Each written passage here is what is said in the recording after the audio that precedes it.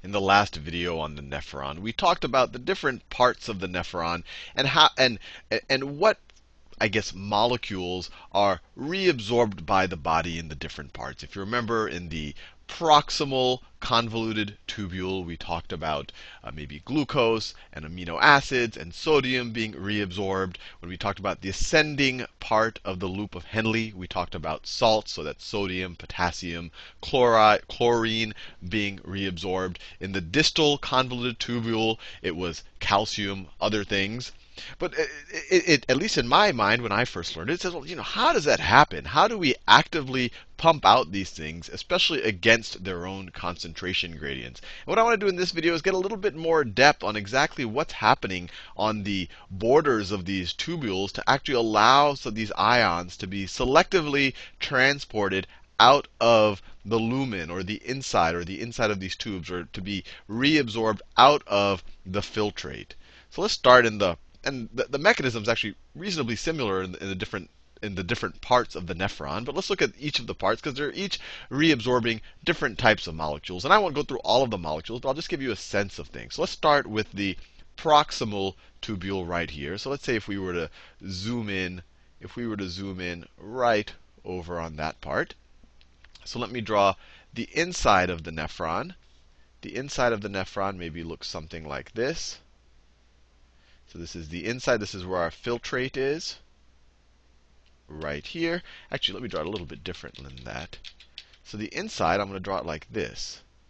I'm going to draw it like this, because the proximal tubule has these little things that stick out, sometimes referred to as a brush border.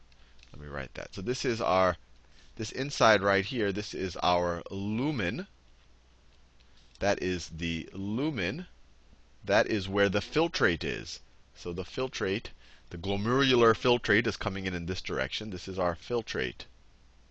Our filtrate is, you can imagine, the inside of the nephron.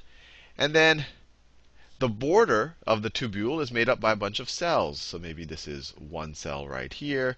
This is another cell right here.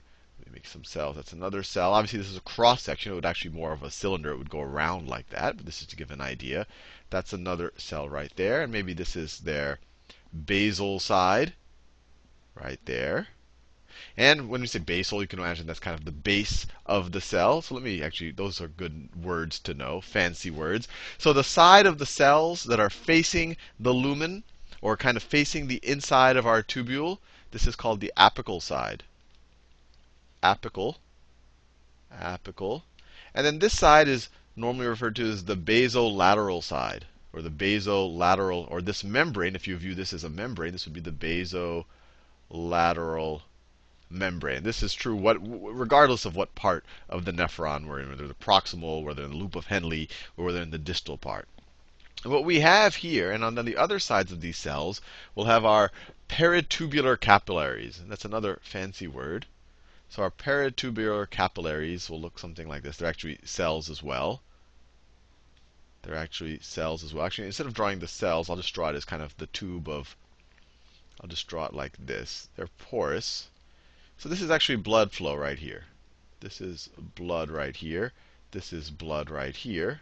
I'm not going to do too much detail on the actual cells of the capillary walls. I really want to give you the idea of how things are transported out of the lumen, how they're selectively reabsorbed. And so, and just to get this, so this is the peritubular capillary. And once again, fancy word, but peri means around, like perimeter. So it's around the tubes. These capillaries go around the tubes. If I were to overlay it on this picture, we have these capillaries that are going all around the tubes, so that when things get secreted or reabsorbed out of the nephrons, they're going into those capillaries. So this is our peritubular, this is our proximal convoluted membrane right here. We said, let's think about what happens with the glucose. So what happens is we actually have sodium-potassium pumps. Sodium-potassium pumps on the basolateral side of these cells.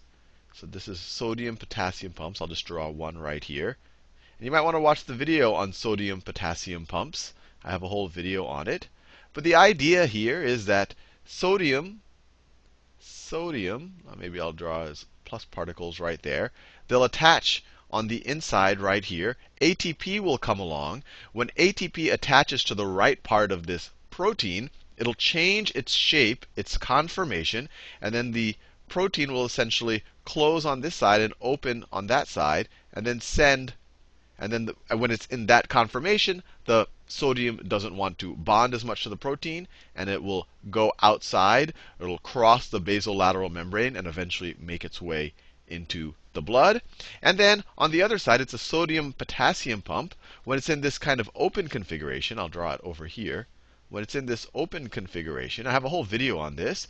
It's at that point, potassium likes to bond to it. So potassium likes to bond to it. It bonds to it maybe it bonds to it over here. This is a gross oversimplification. That causes the protein to change its conformation. It doesn't require ATP at that point, and it goes back to this conformation. And then the potassium doesn't want to bond anymore, and then it gets released because the protein is now a different shape. So the general idea: sodium bonds, ATP bonds. The ATP gets its phosphate popped off of it. That changes the shape of the protein to this. Now the sodium wants to get released, and now potassium wants to join. When potassium joins, we get to our original one. The end product of this is we're having sodium being pumped out of the cell, and we're having potassium being pumped into the cell. And this is active transport.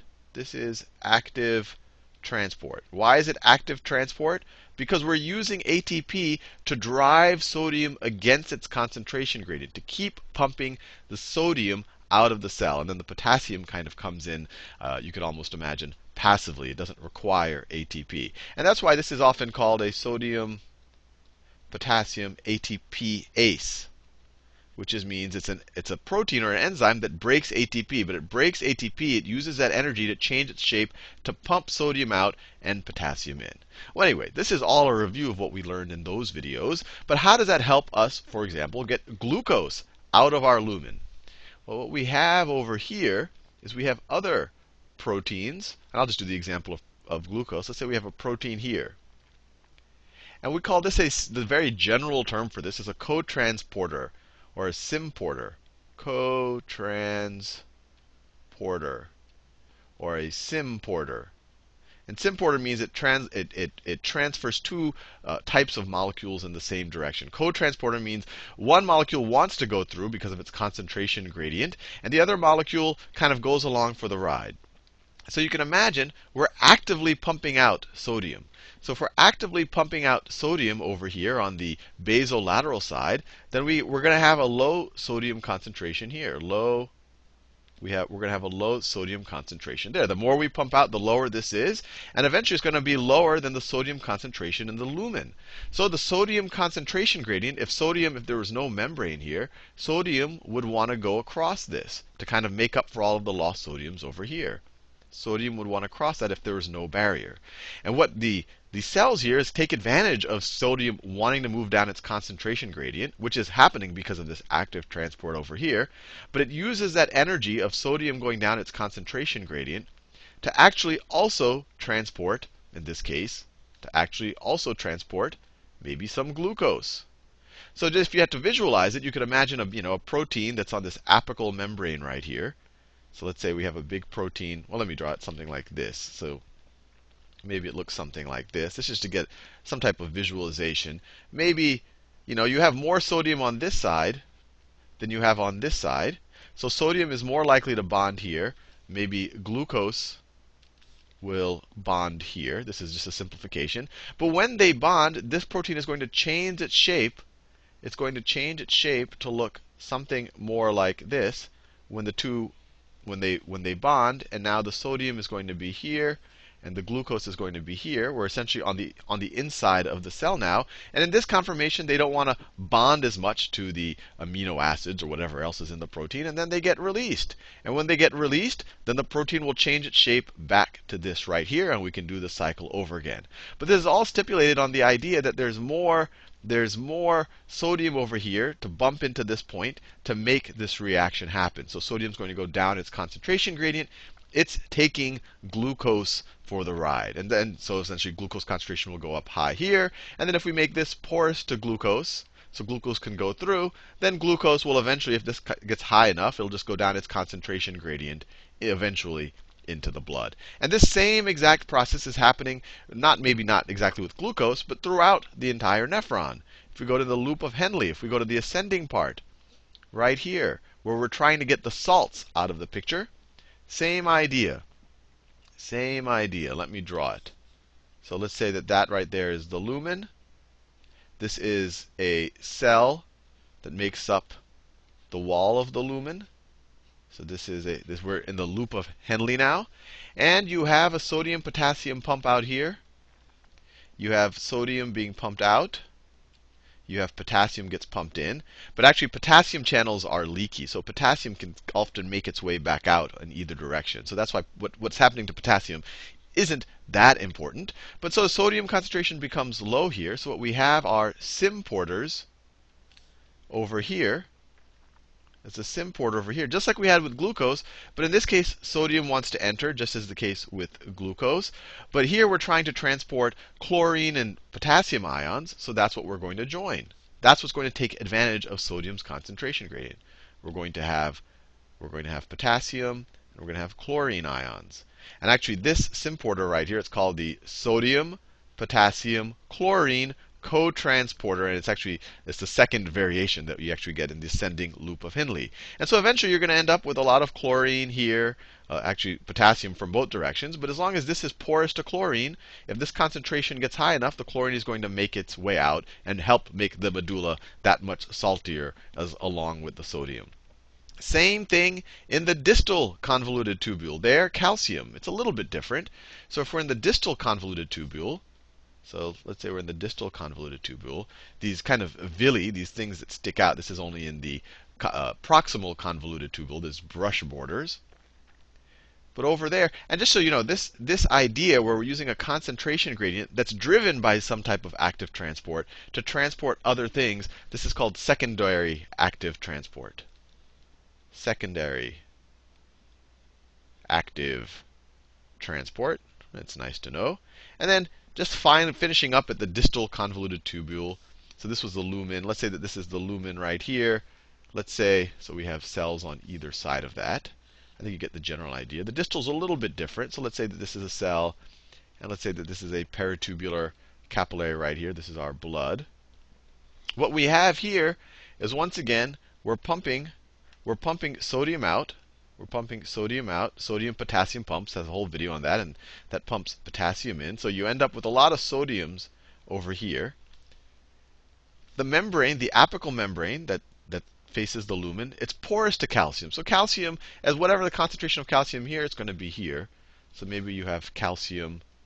These are calcium ions, just like that, floating around. And right here, what you have is an antiporter. So our concentration in the blood of sodium is going to be higher because we keep pumping it out. And so sodium, if you let it go down its concentration gradient, would go back in. And so maybe right here, you have some sodium going down its concentration gradient going back in.